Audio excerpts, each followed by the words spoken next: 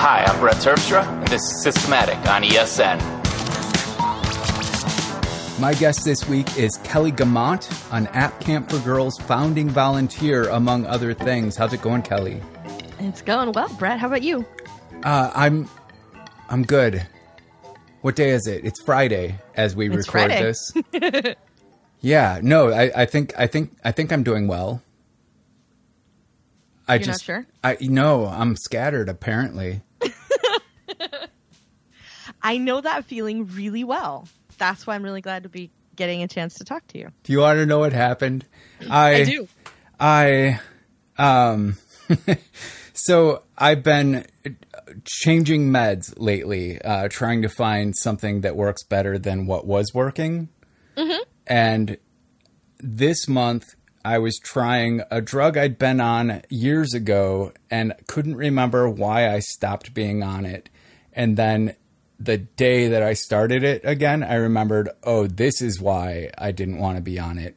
And the first couple days went very poorly. So I did what I thought was the responsible thing and flushed the rest of it down the toilet and called my doctor. And she's like, oh, we can give you a new script. I just need you to bring in all that's left of the one that you have. And I said that could be a problem. And so now I have to go the rest of the month without any ADHD meds. Oh, no. It's going to be okay. I'll just be, it'll be a low work month, but fortunately I've had a couple of very good income months preceding this. So it's just going to level out. Okay. But that's rough though. But I'm a little spacey. My attention is not what it should be. You're welcome. I know that feeling kind of all the time. So I totally understand where you're coming from. I have days when I feel super duper scattered, like no matter what, even when I'm actually paying attention and trying to be on top of it, and I still end up sort of a mess. Oh, it's worse when you, when you're really trying. Yeah. That's totally true. Like when you're actually trying to put the effort into it and you can still feel like you aren't really getting anywhere. That's really hard. Yeah, it's very frustrating. So let's talk about this App Camp for Girls thing. Let's. What does founding volunteer mean? Well, for me, what it means is that in 2013, Jean McDonald, the founder of App Camp, shot me a text and said, hey, would you like to have lunch? It's been a while and I have an idea I want to bounce off of you. And so we went to lunch and she said, so I have this idea. And I said, cool, how can I help? And she said, I didn't tell you what it was yet. And I said, well, it doesn't matter. It's your idea. And of course I want to help you with whatever it is you want to do. So it turned out to be App Camp because that was just about the time that Jean had gone to WWDC and realized sitting in the room for the keynote, where they have all of the people who are attending WWDC in the same room, that she couldn't see another woman from where she was sitting and decided to see what she could do to set about changing that. And borrowed from the rock and roll camp model of you learn an instrument and write a song and play it at the end of the week, with a lot of help and stuff from different people throughout the organization, came up with the idea of building and releasing an app, an iOS app, in the course of a week. So we went through a couple of iterations till we got to the point where we are now. And this year we held camps in Portland, Seattle, Chicago, and Minneapolis. And we're always looking to expand. And what it means for me is that as a volunteer, I spend a lot of time working on App Camp ahead of time. I've accidentally become a Mac admin in the process because at some point I looked up and realized that we didn't really have any sort of device management or any sort of tracking of any of the machines or anything like that. And maybe it'd be nice if we were going to ship all this equipment around the country that maybe we had a better handle on some of it and made sure that it wasn't easy for somebody to get one of these machines into a state where it was going to be really hard to get it back, in some form or other. And so basically that became, well, you're right, Kelly, that's a really tough problem to solve. Let us know what you come up with. So I accidentally became, I still feel like I'm waiting in the MacAdmin pool. I haven't jumped in yet, but I'm working on that. And so I've learned that. I've learned some Swift basics. Like for myself, it just means that I'm adding loads of things to my skill set because I've got some MacAdmin experience. I've got like all the IT experience I already had. I use when other cities have issues and need to ask somebody about something. They usually end up calling me. This is broken. This isn't responding the way we want it to. This thing doesn't do what it should. What can we do about it? And yeah, and then there's all the parts of it that are sort of nice just for me. Like I've made a bunch of friends in a lot of places that are super great. I've learned some Swift. I contribute to the app because at the end of the summer, we bundle up all of the apps that all of the teams built in all of the cities, and we release them as the quiz compendium.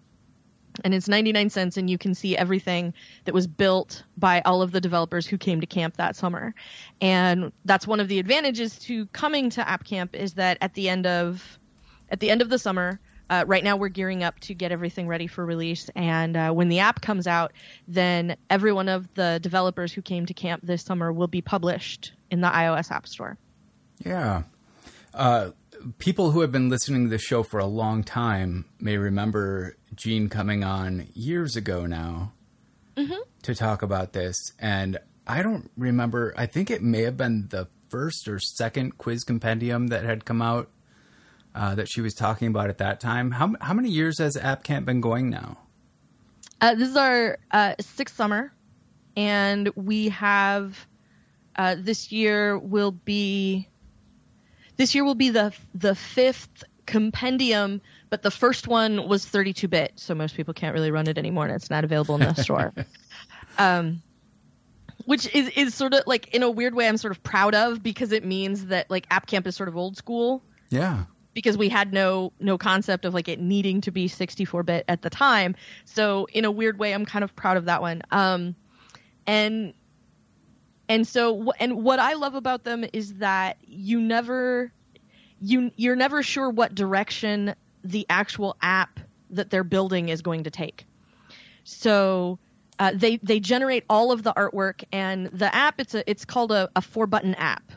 Initially we called it a quiz app, and so you get 5 screens. Each of the screens has 4 buttons on it, and you can choose from each one of the 4 buttons. And then when you get through each of the screens, at the end, you've got some sort of outcome. Sure. And so sometimes it's a quiz. Some of the quizzes have involved when are you from, which is one that I thought was particularly clever. How long would you survive in the zombie apocalypse? I think they called it Apoca Clock. Which was pretty great. And then there's some that are a little more story oriented. So a little bit choose your own adventure-y. Like, what character in a murder mystery are you? And one of them, this last summer, I'll give you a sneak peek of one because it hasn't been released yet. It was one from this year in Portland. It's from the point of view of the dog, and you have to find your owner. What happened to your owner? Where did your owner go? And so you choose these different things on each of the screens, and then at the end you find out what happened to your owner. Huh. And it's super creative. It's always really funny to listen to, like to walk around the room and hear them as they're collaborating on whatever piece it is that they're doing, and hearing some of the conversations that come out of that, and especially when they're sort of blue skying everything, and like everything's on the table. They haven't nailed down a concept yet, and listening to them riff on what each other is saying is always really fun. Sure. It's really interesting to see over the course of the week sort of how everybody kind of falls in love with camp. Like we do get people who we've had kids who show up on Monday, and they're not super into it. Like, I'm here because my mom made me come, or my dad thinks I need to be an engineer or whatever. And by the end of the week, they're super excited to be there. And it's really, it's really a lot of fun to watch that change. And, in Portland, we get developers from a lot of different schools. So not everybody knows everybody when they get in. And so sometimes they're going in cold and they don't know any of the other people in the room. And it's always really nice to see them build friendships and hang out and start like enjoying each other's company as they do that through the week. And it's always really fun to do that. And then like I said, there's all the personal stuff, like all of the volunteers who work with App Camp, like we all get to hang out with each other. If you're somebody that works with App Camp throughout the year, like you get to hang out with other super great people. We have, I get the opportunity to come do stuff like this in sort of the off season where I get to tell people about App Camp and why it's great and why it's important.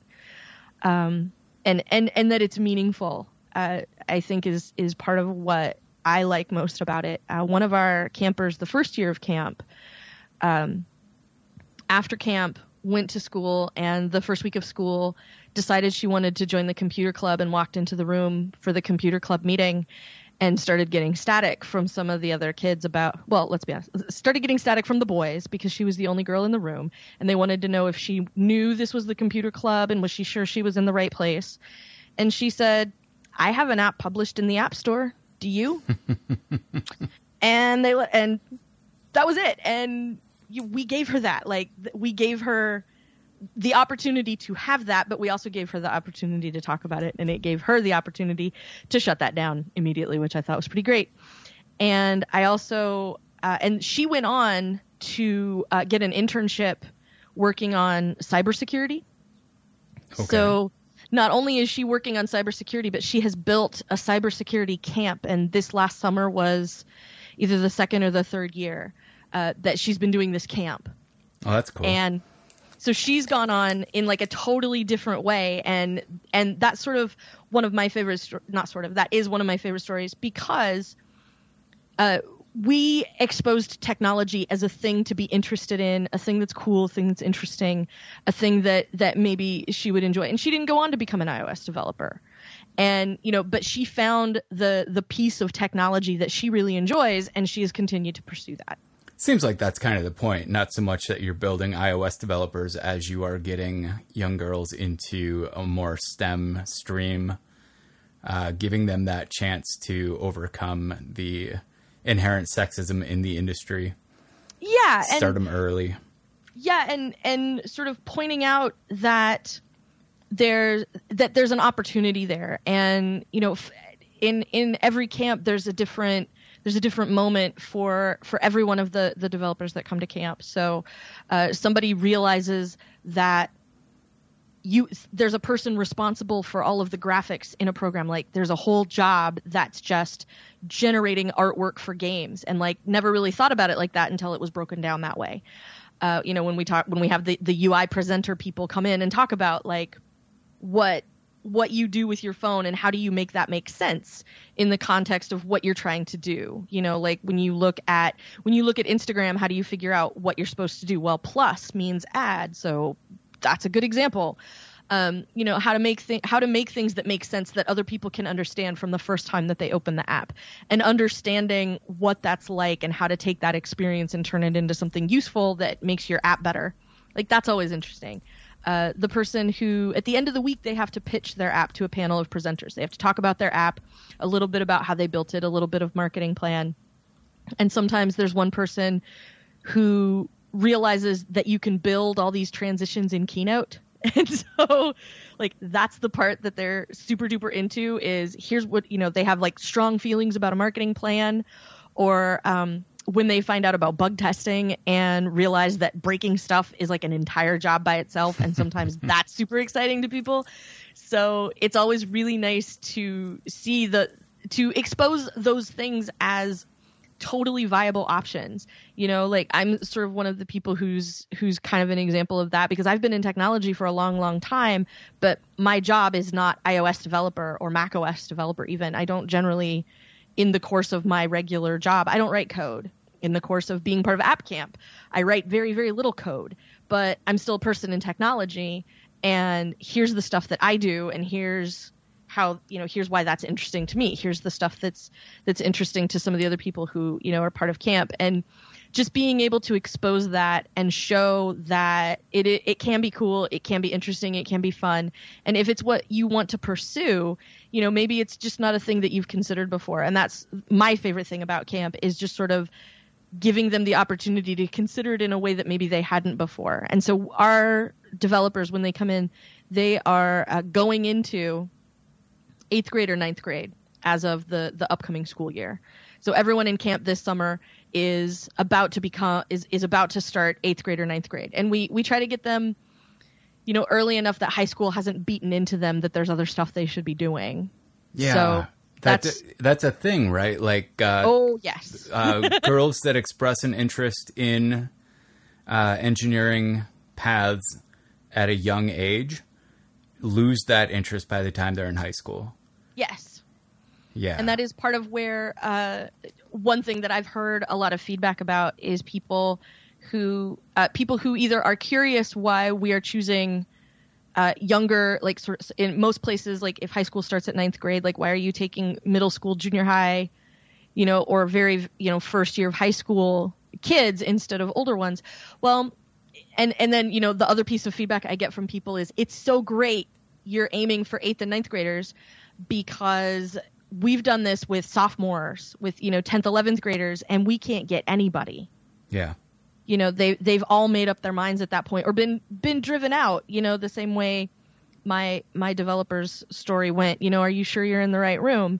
And, you know, high school girls, not being stupid, understand very quickly, like, I'm not going to get anywhere in this kind of environment. Right. So, and not every woman who's interested in technology is necessarily, you know, I always, you know, like, not all of them are me. Like, I'm willing to kick in that door, and I'm willing to ignore that dude who's just spouting off over there in the corner. And, like, it doesn't bother me because I'm outgoing and because I've spent a long time in tech, and I have a pretty thick skin when it comes to a lot of that stuff. So it's very easy for me to kind of stand there and be that person. And it's not that easy for everybody. And so part of why I like doing this is because this was not easy for me when I was in high school, and I want it to be easier for as many people after me as possible. So let's talk about you. Okay. As far as I can remember, we first met writing at the unofficial Apple weblog. Indeed. And I've always known you as a reserved, quiet person. Just kidding.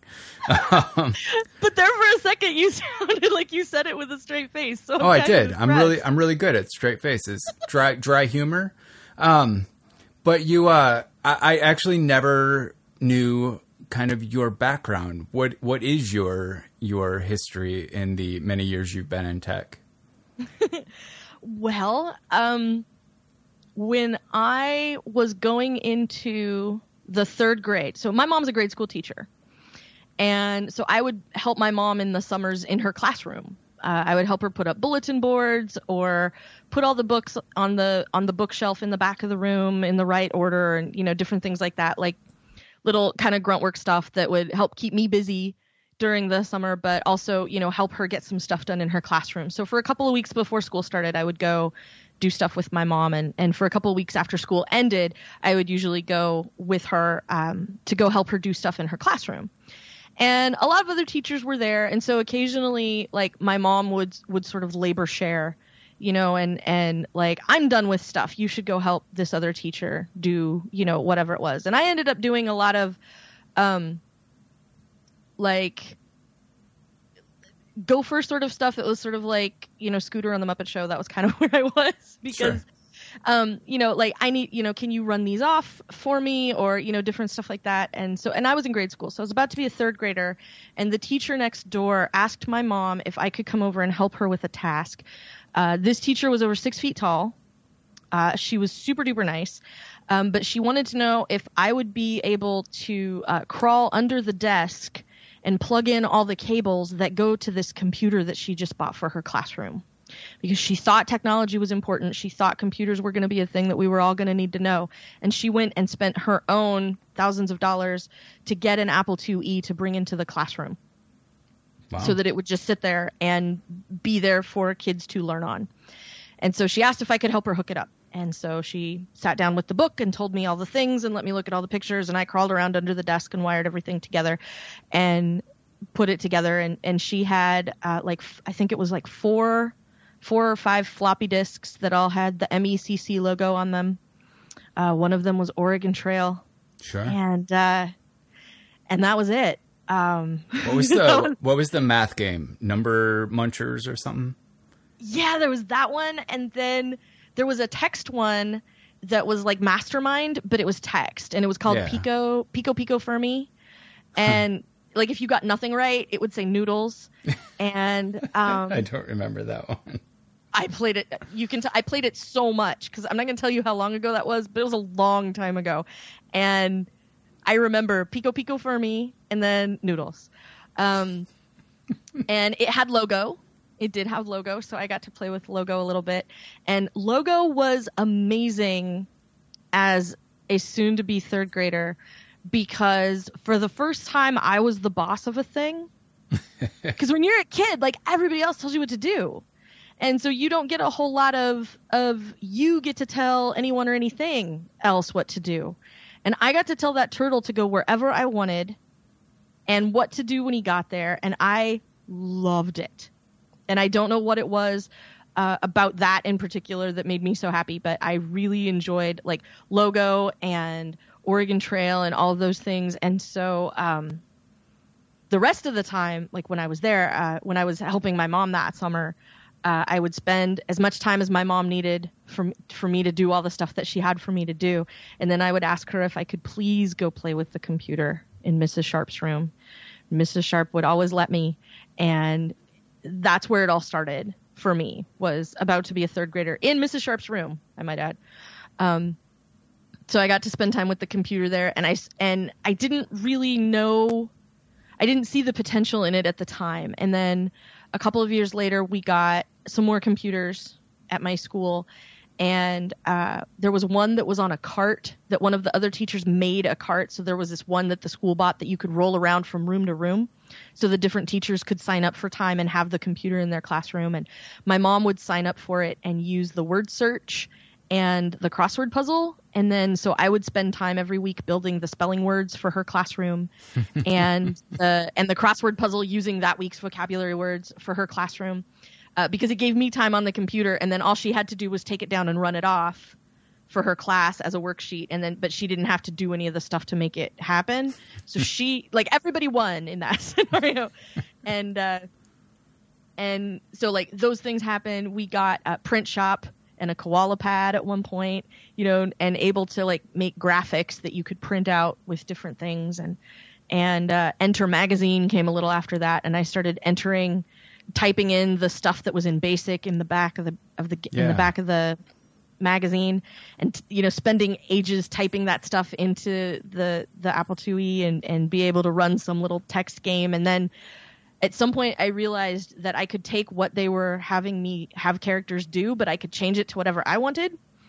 And so then it became like adventures about my friends, or like my brother and I off, saving the world, or, something where my mom was some sort of superhero, and she would, go off and like slay the dragon or whatever, and she would sit down and play these little games, that I had built.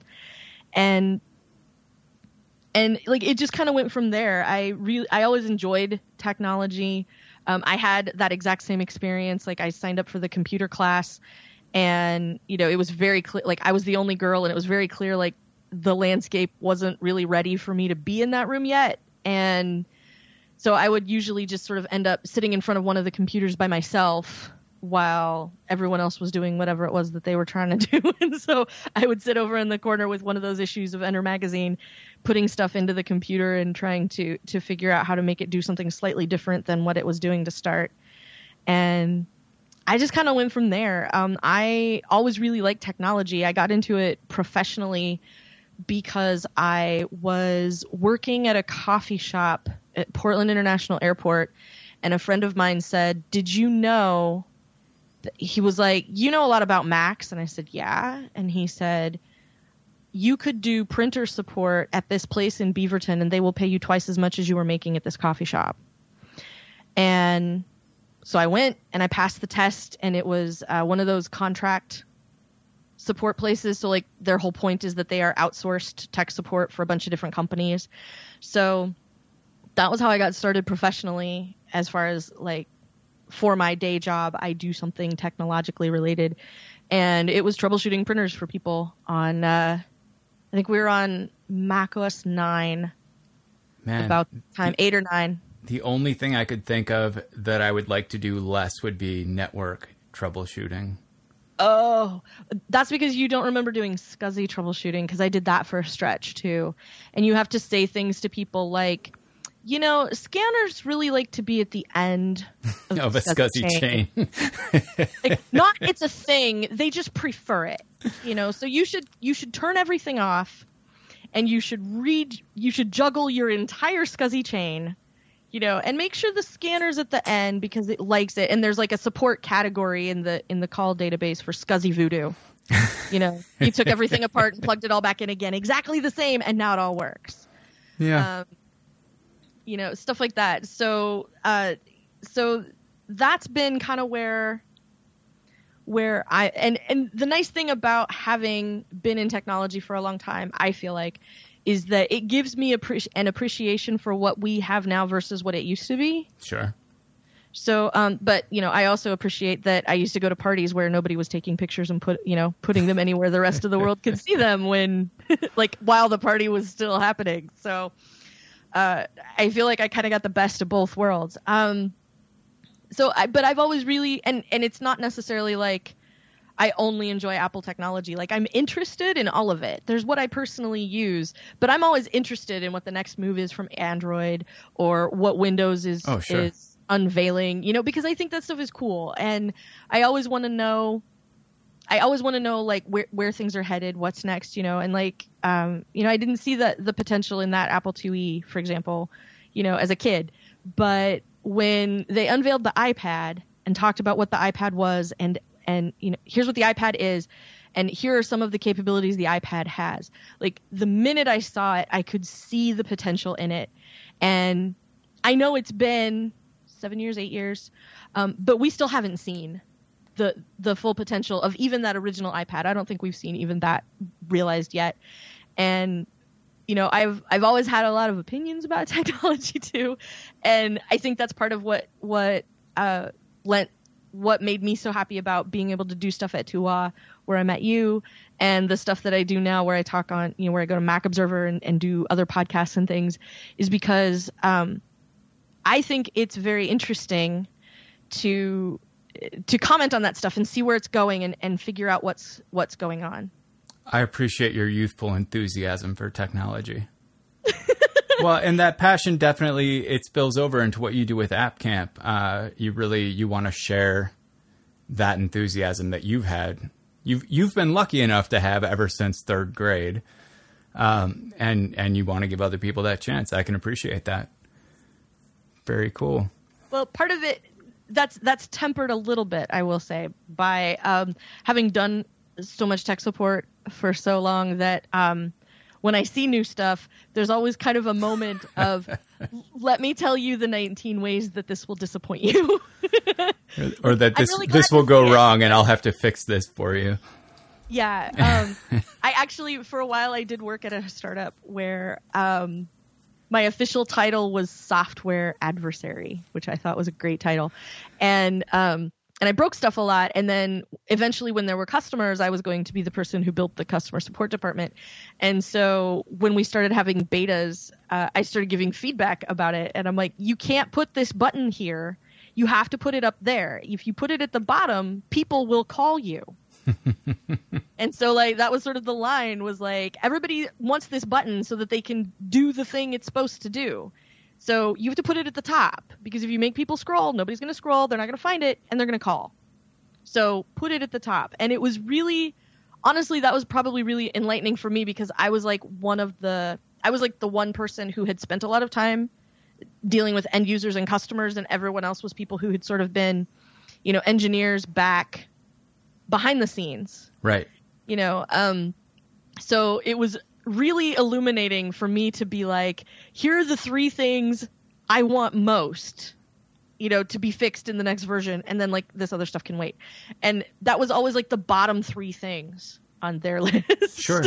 Yeah, I mean, I don't think I'm horrible at user interface, but I know that, like, I do all the customer support for my own apps. Right. And there have been plenty of enlightening moments where I've realized that, yeah, the reason you can't find that is literally because it's not where it should be.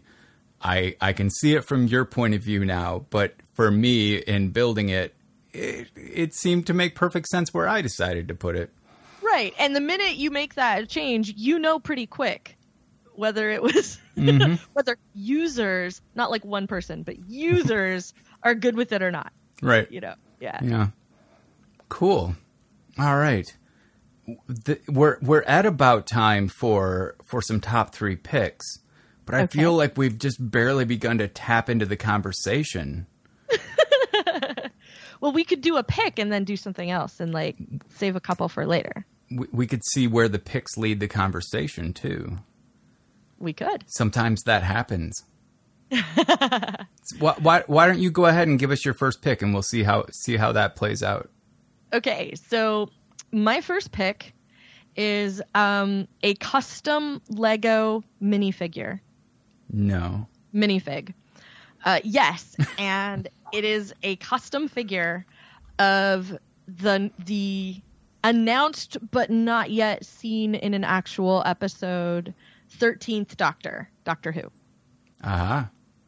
And as soon as it went live, I went and bought one immediately. It's from a place a place that builds custom minifigures. Minifigures.com. It's in the UK, and I bought one immediately. And she just showed up earlier this week, and I love her so much. She makes me very, very happy. For a bunch of reasons. First of all, I love Doctor Who. I always did. They used to show it on PBS on like Sunday afternoons, and a lot of times I didn't have anything else to do.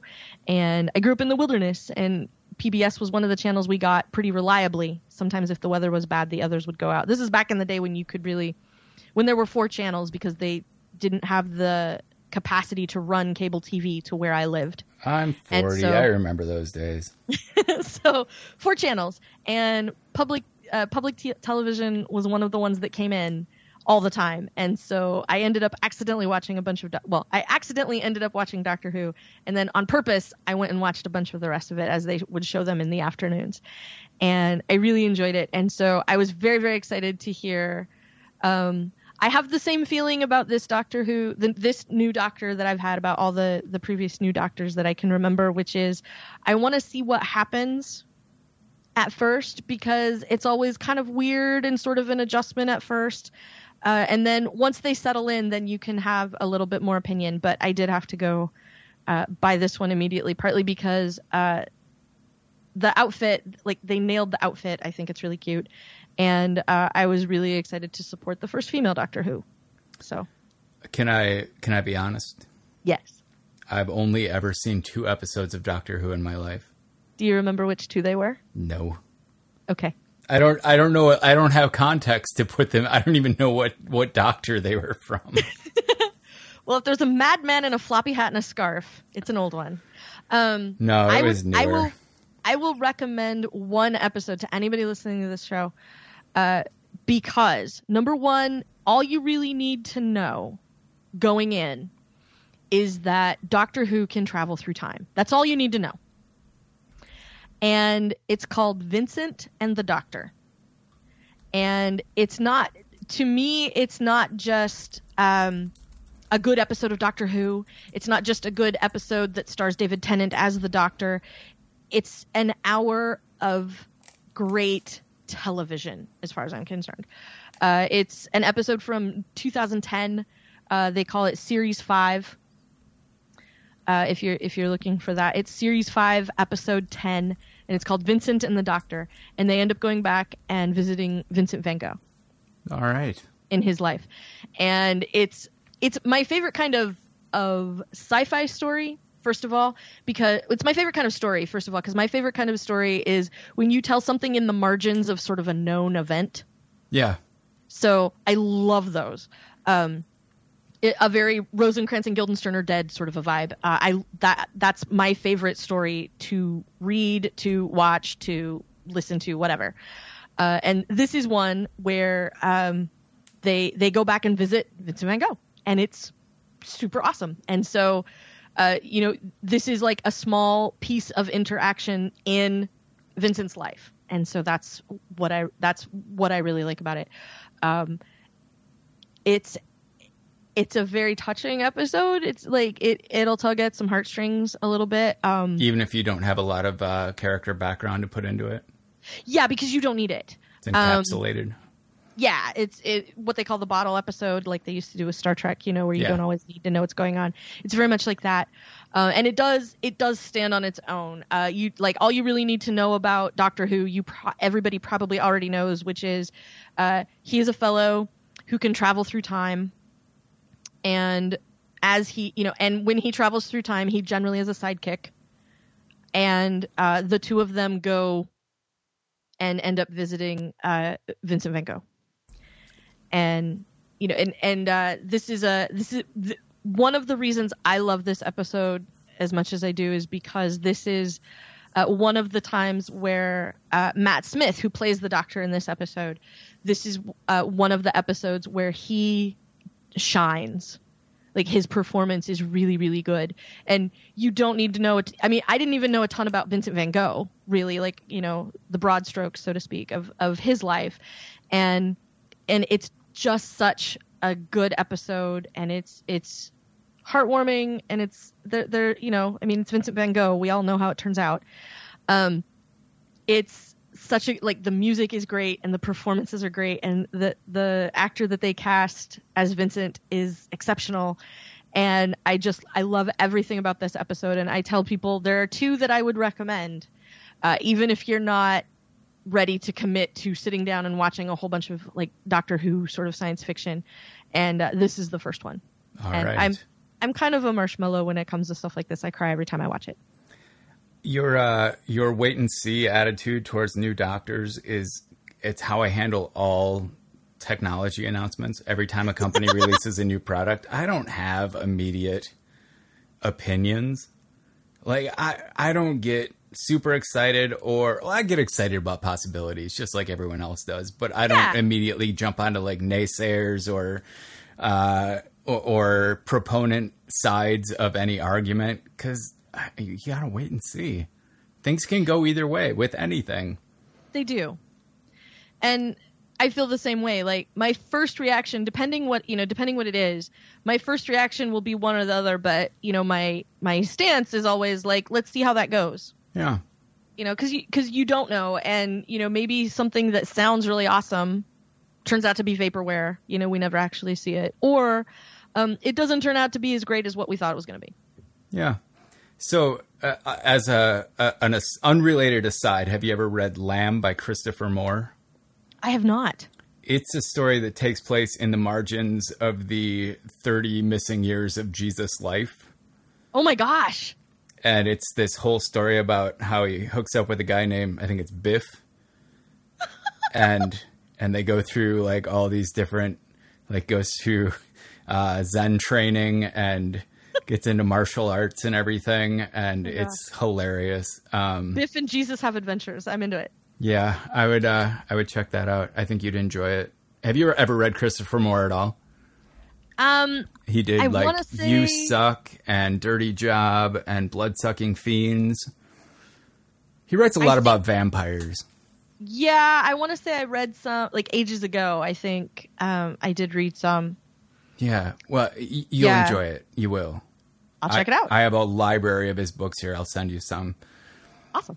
All right. So my first pick is going to be the Colorado Tripod Company Mini Ball Head.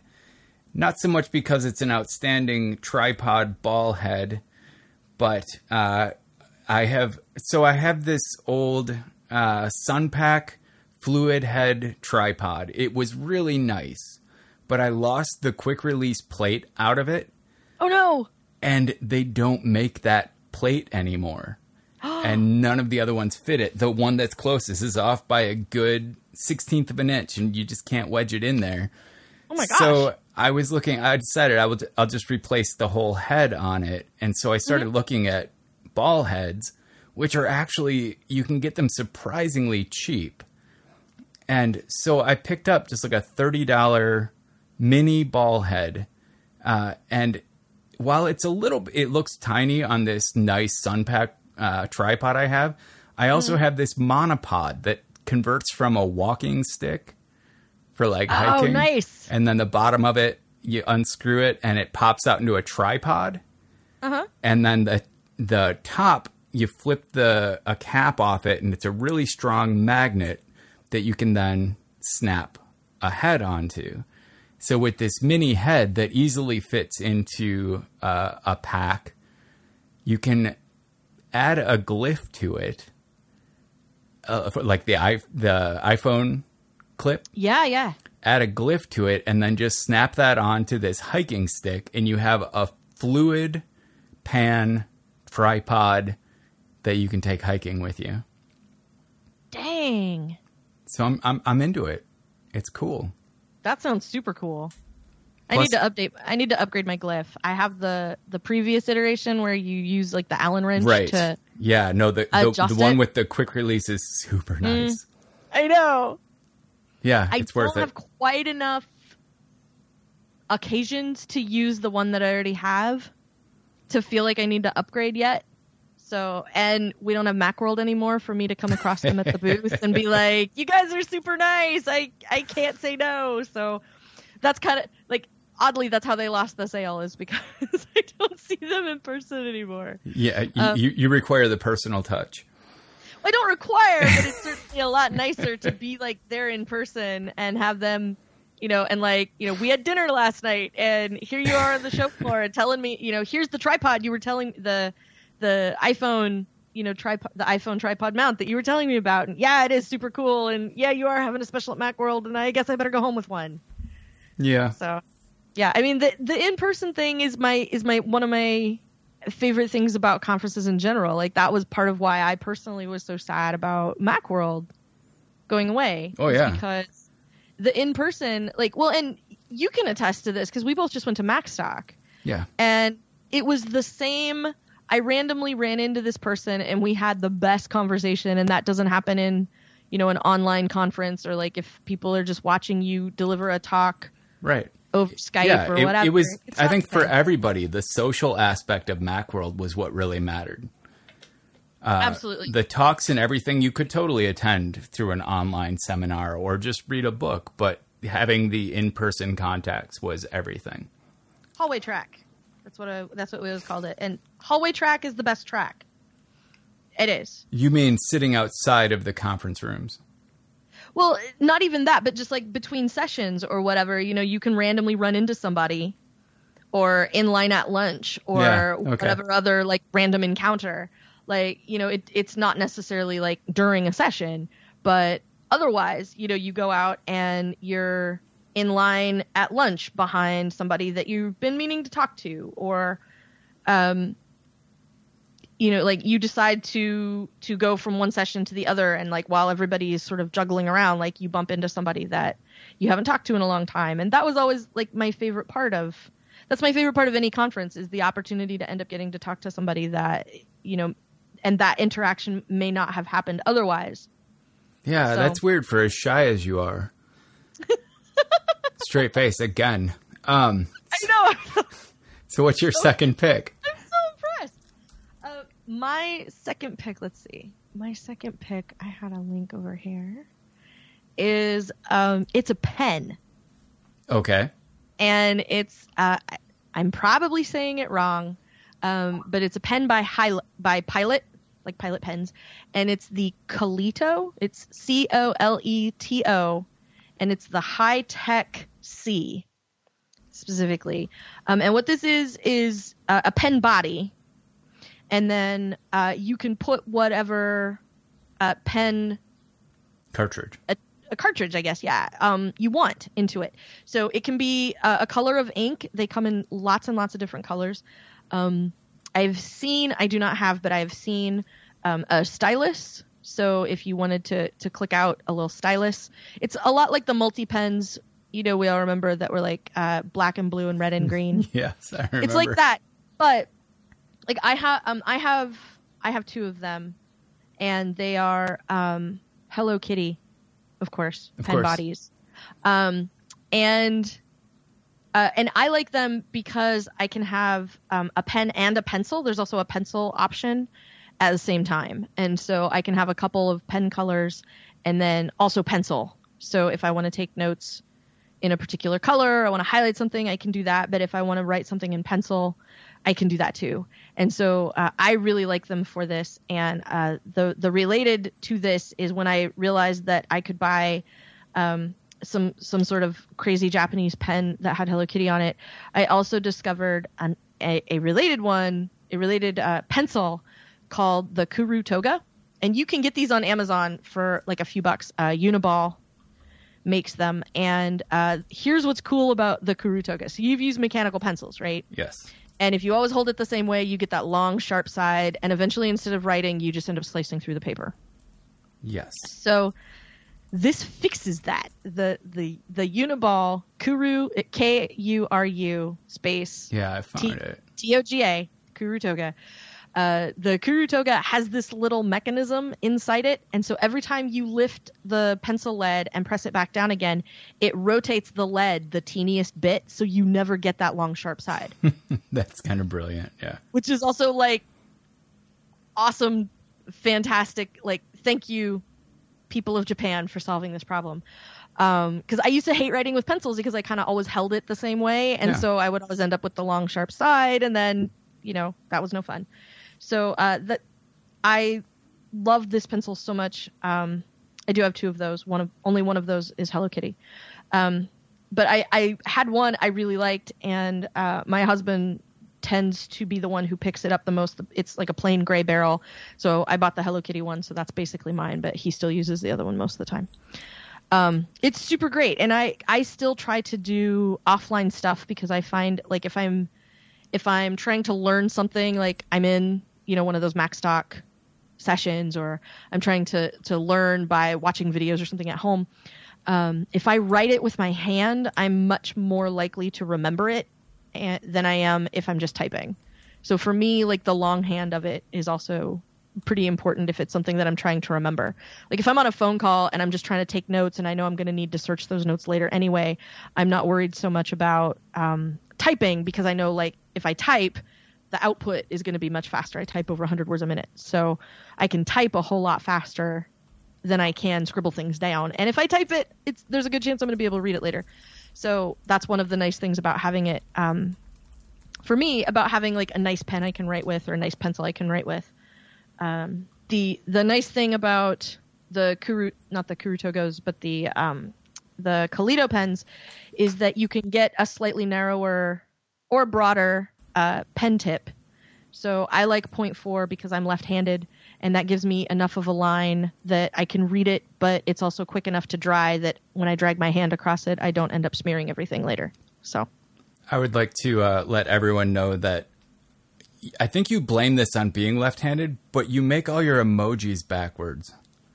I don't blame it on your being left-handed. emoticons. It's why. Yes, it's why. It's why you're left-handed? No, because I am left-handed, I make them that way, because back in the 90s, when I got on the internet, nobody cared. And so there was like this list that would go around every once in a while of like, here's a Captain Picard emoji, like emoticon, and like then there would be like a Worf emoticon, and it would be like the curly bracket, 4 times before the face, and all these different ones. And one of them was left-handed, and it was the opposite direction. And so I started doing that, and nobody really said anything, because it's not like there were like emoticon laws in the 90s on the internet. It was the wild, wild west. They're not laws, they're regulations. There were no ordinances about emoticon direction in the 90s when I got my email address. And so I just started doing it that way, and then I just kept doing it that way. And so I just sort of stuck with it. And then every so often somebody like you is like, yeah, that's backwards. I'm like, nope. You're doing it wrong. Well, and well, that's also where my like my Twitter name and micro.blog name and all that comes from, is because verso is a publishing term for when you open a book. When you open a book with a page on each side, the left-hand side is verso and the right-hand side is recto. And that's like the root of that word. And so that's where that comes from. And so that's where I got it. I did not know this. I have learned something new. There you go. Amazing. All right. I'm taking some notes. We just covered a lot of stuff. All right. So my second pick obviously is going to be this new keyboard sitting in front of me. I wrote a rather extensive review of this on my blog. Anyone looking, it's a recent post. It's called "I Wrote a Review of the Ultimate Hacking Keyboard for You Nerds." And this keyboard is the Ultimate Hacking Keyboard, coincidentally called the Ultimate Hacking Keyboard. And it is a mechanical, minimal layout. There's no F key row. There's no number pad. To get arrow keys, you hold down a modifier, and then your I, J, K, L become arrows. Completely programmable, so you can change everything I just said. I've replaced certain keys with bright red keys, and now it looks super cool. And you can flip layouts, and it's got a mouse mode where you can hold down a key, and then IJKL actually moves your mouse around. And because it's split in half and you have two space bars, one of those becomes like the left click, and there's a case button below that's your right click. And I have never loved a mechanical. I have $1,000 worth of mechanical keyboards here that I've never been able to love. And this one I love. I actually have not gone back to my Apple Aluminum since I got this keyboard, which is rare for me. Usually within a few days, I'm frustrated and I just want to type fast again. Mm-hmm. But this one I was instantly accurate on, and I have it so it's split in half and then tented up in the middle. Mm-hmm. So it's this super, super ergonomic position for my hands. I am infatuated. So mechanical keyboard. It's funny that you mentioned mechanical keyboards. Also because I think I own 3 of the keyboards in the photo on this post. Because I have 2 Matthias keyboards, and I have an aluminum Apple keyboard, the non-number pad flavor. I have a soft spot for mechanical keyboards because of that Apple IIe where Sure. I started. Yeah. And because it sounds like computing to me. Because when you have that hardwired into you as a child, like, that's what it sounds like. And so I use it. I use my full-on, what's the white one called? The Tactile Pro. I use the Tactile Pro almost constantly. Yeah. It's my favorite. It's my favorite keyboard, and my second favorite is the Laptop Pro, which is the quiet. Right. I have that one. With the quiet keys. My second favorite after this Ultimate Hacking Keyboard is the Laptop Pro. I do like that Matthias keyboard. Yes, I enjoy it. I enjoy it a lot. It's not as clacky, but it's got the longer throw on the keys. Yeah. And that's the part that I really like, because I always feel like my hands are tired if I type on the actual laptop keyboard for a long period of time, because I want the key to go further than it does. And I always thought that like the silver keyboards on the G4s was like a happy medium between like, you can't make the computer thicker just so you can push the keys further in, but you can give it a decent enough action that at least you're not, pounding on the logic board every time you try to type something. And that's kind of how I feel in the new ones. So then they keep coming out with like new models, right? And they're like, it's our thinnest ever. I'm like, I'm never going to be interested in that keyboard, dude. Ever. Yeah. Well, for me, like when Denuvo Edge first came out, like those super slimline keyboards, I was in love almost instantly. Like that was, I don't need my keys to make noise, but I need to be able to feel the edges of them. Yes. And especially if I'm switching between like a built-in laptop keyboard and then a keyboard at my desk, I need to have that edge to kind of ground me as I'm adjusting my touch type. And the flatter these keyboards get and the older I get, the less I'm able to feel the edges of the keys, which is one thing I'm finding very nice about this new full-size mechanical, not full-size, but the keys are, full keycaps. Well, and like the more I'm less willing to compromise, I think is the rest of it for me. Like, I have enough resources to go buy a Matias keyboard, and I have a Matias keyboard now because that's what I want to be using given the opportunity. So I do that. And it does get it gets a little bit aggravating when I do have to go back to the chiclet keyboard, like if I take my computer with me somewhere. But I want to hear more about this keyboard that you got. Well, your full-size Matias has the optimized key, right? Yeah, I think so. So where the caps lock key is, you hold it down and all of a sudden all the letters become like arrow keys and everything? Oh, no, mine are both the number padless. Right. No. I have like the mini ones, so mine doesn't have that. Okay. That idea is basically, do you know about my hyperkey experiments? Yes. So I love reading them. It's that times 3 because now I can map the mod button, my hyper key, the function key, and the mouse key. I can map whatever keys I want to all of those layers. And instead of translating through like Carabiner and saying, when I hit these 2 keys, do this, now I can actually say, send this key to my computer when I hit these. So it's programmable on the hardware side, which is dangerous for me. I still have an Ergodox keyboard, which it's 6 layers of programmable keyboard. And I built a beast. It was like you could hold down this key and then press this key. And then when you hit these keys, it does this. And it got to the point where I had to have maps printed out to remind myself how to use the keyboard. And it got ridiculous and stupid. I hit the wrong one. I've turned on the microwave. Yeah. Well, I did actually have, if I like held down the first mod level key and then S and D simultaneously, it would turn on my office lights. Like Holy cow. Things got out of hand very quickly, and I spent way too much time building something I couldn't use. This is a little more limited, and I've cut myself off from further customization. It does everything I need to right now.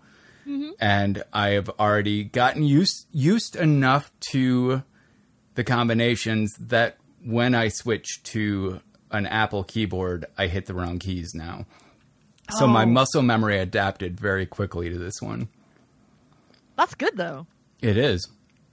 It made me realize I'm more flexible than I thought, because I've always come back to the Apple aluminum keyboard, like the previous generation one before the Magic Keyboard. Yeah. And I felt like I was old enough that I was just never going to learn a new keyboard again. And if I'm going to use a mechanical at my desk, it means I have to use both, because then when I take my laptop elsewhere, I'll be using the built-in keyboard.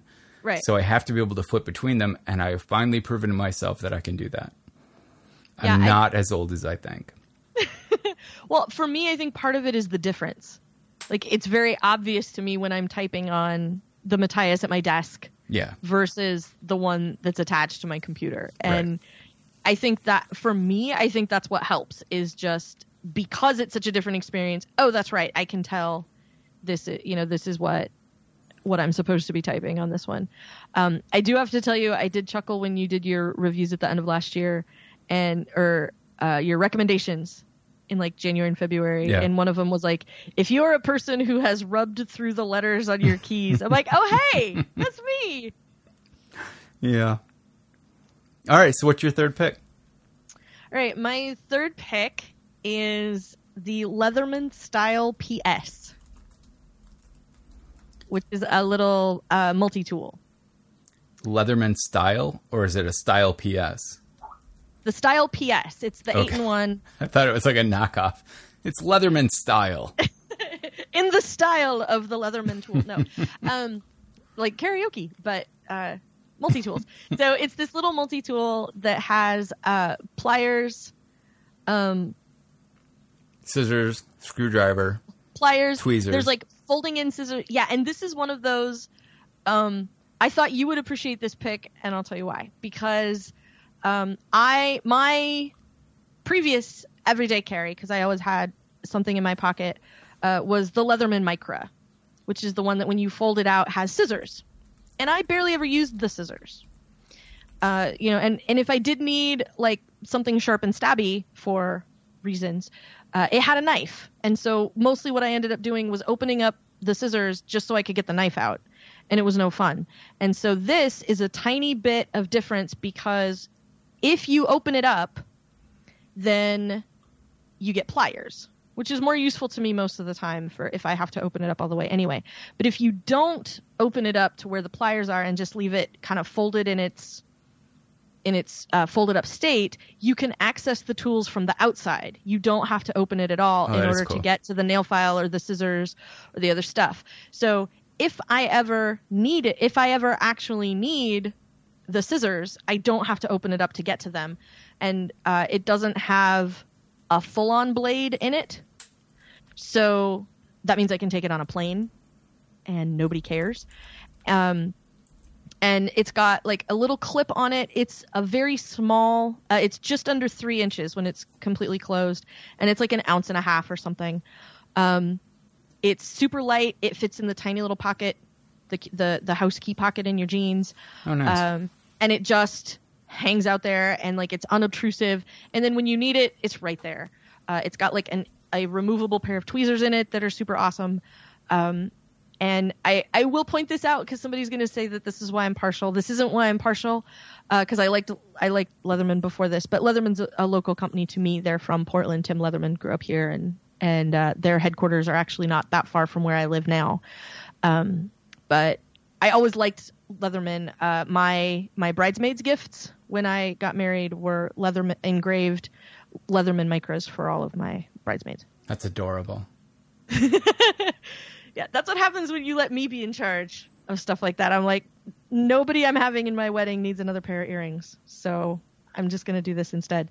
And they were all super glad. So that's my third pick. It's a super. No, that is your third pick, isn't it? That's my third pick.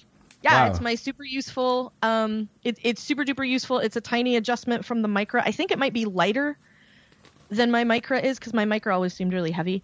And it's got like just the right amount of stuff on it. Like if I need to open tape from Amazon, I can use the nail file side, because like that'll get through the tape if I really need to. And plus, and Amazon uses that great like paper tape now that you can rip with your finger. I love that stuff. Yeah. My favorite multi-tool became the Gerber Shard. Oh yeah, that's a nice one. It's just, it's a little solid piece, and it is perfect for pulling out and cutting packages open, and it's got a little tiny crowbar and screwdrivers on it. I liked my Leatherman. I had one of the like the switchblade style pop out. I love that. I like that way better than the ones that butterfly open. Yeah. Partly just because it feels cool. That too. But also then you don't have the inside of the tool in your palm when you're using the pliers. Exactly. Yeah. All right. This has been Everyday Carry with Brett. My last pick was a pleasant surprise. I got a new headboard for my bed, and I thought, you know what this needs is a reading light. And so I went and did a little bit of searching, not a lot, ordered one that was affordably priced. And I got the AceGoo, ACEGOO, no kidding. It's called the AceGoo Dimmable Reading Light. And it turned out to be a spectacular light, despite the lack of proper English on the description page. It's touch activated. You just put your finger on it and it turns on and off, but there's an intermediate mode where it just lights up a blue ring around the touch switch, which is nice. In the dark, plenty to see, the water, the glass of water next to your bed or whatever, without being anywhere near bright enough to give you a headache. Plus it's a very directional light. So if I shared my bed with anyone else, which I have learned in my old age, I'm better off not doing. But if I did, I could easily read into the night without disturbing anyone else. That's great. It's a like flexible gooseneck, and it attaches directly to the headboard, so it looks classy. I got the matte black one to go on my black headboard, and I just overall very pleasantly surprised. For the price, great. It's been a delight. That's awesome. All right, so that's 3 picks, and we actually we filled our time. So it sounds like maybe we need a second episode to dig further into the life and times of Kelly Guimont. If you want to, I'll come back. I would be more than happy to come back and talk to you some more. Well, absolutely. If people want to be involved with App Camp for Girls, how can they get involved? You can get involved by going to appcamp4girls.com. And then I'll tell you this, if you donate and you say that you heard about App Camp from Brett's show, I have a special sticker I can send you. Oh. And I will mail you a sticker. You saw them at MacStock. I had one on my phone. Yeah. So I will send you one of those, an App Camp sticker. If you donate, and if you say that you heard about this on Brett's show, and then if you want to volunteer, or if you want to find out more about how to get App Camp where you are, there's a contact form, an interest form you can fill out, and obviously if we get a whole bunch of people from one particular location who are really excited about being able to help us, and you don't have to be an iOS developer to do it. If you are a person who has a lot of connections in education who could help us find developers to come to camp where you are, or you're a person who does a lot of event planning and you know who will have space available that's in a setting where it would be easy for us to have camp for that week, or if you're anybody who can help in any other capacity, there's a lot of stuff that goes into camp that isn't necessarily Swift code. Put that together and let us know. And if you recruit a few other people to help you, then that helps us figure out where we're going to expand to next year. This year was our first year in Minneapolis, and we're hoping to continue to expand. We would really like to do that. So you can find out more there. And you can find me sometimes on Twitter as Verso, not so much anymore. We can talk about that in the next episode. You can mostly find me now on micro.blog. I can be seen on Mastodon, but I haven't spent enough time there to feel like, you should go look me up on Mastodon. So I feel like that's true of most of the people on Mastodon right now. Yeah, there's a few people that like I've asked a couple of questions sort of in general on Mastodon and gotten some good resources. But so I feel like there's like maybe half a dozen people who like really know what's up over there. And they just keep sending out like TextExpander snippets of the same links every, like once or twice a week, just for the rest of the people who are there going like, I don't know what's going on. So generally you can find me on micro.blog. I enjoy it there very much and do spend time there. And you can hear me occasionally over on the Incomparable Network, where my Westworld podcast is hosted. And you can also hear me on Mac Observer, the Daily Observations podcast. I pop up there from time to time. And when I have strong enough opinions about technology that they move me to bust out my Matthias keyboard and write them down, you can usually find that stuff at macobserver.com. All right. Well, I appreciate your time, Kelly. Thanks so much for having me. I'm really glad we got to hang out. I want to let you know about a great opportunity for automation fans. It's the Command D Down Home Scripting Bootcamp this October, taught by 2 legendary scripters, Sal Segoyan and Ray Robertson. You can jumpstart your automation productivity in 3 days of intensive scripting education with limited class sizes, hands-on exercises, and plenty of personal attention. This course is designed for scripters of all levels, from someone new to scripting on macOS to the experienced scripter hungry for more. Since it's in the Atlanta area and Southern hospitality is a thing, you'll be well fed in the evening before diving into iOS, Siri shortcuts, and the latest updates and scripting. The Command D Down Home Scripting Bootcamp will be held October 15th through 17th. Learn more at commanddconf.com, that's CMDCONF.com, and if you use the code SYSTEMATIC, you can get the advanced entry for $200 off. So tell your boss that you'll need to skip work for a few days in order to get way more work done. They won't regret it, and if they're smart, they'll even pay for it. Hey, thanks for listening to another episode of Systematic. You can find me at brettterpstra.com and as TT Scoff on every platform, including Facebook, Twitter, GitHub, Last.fm, and probably a bunch you've never heard of. Just search for TTSCOFF.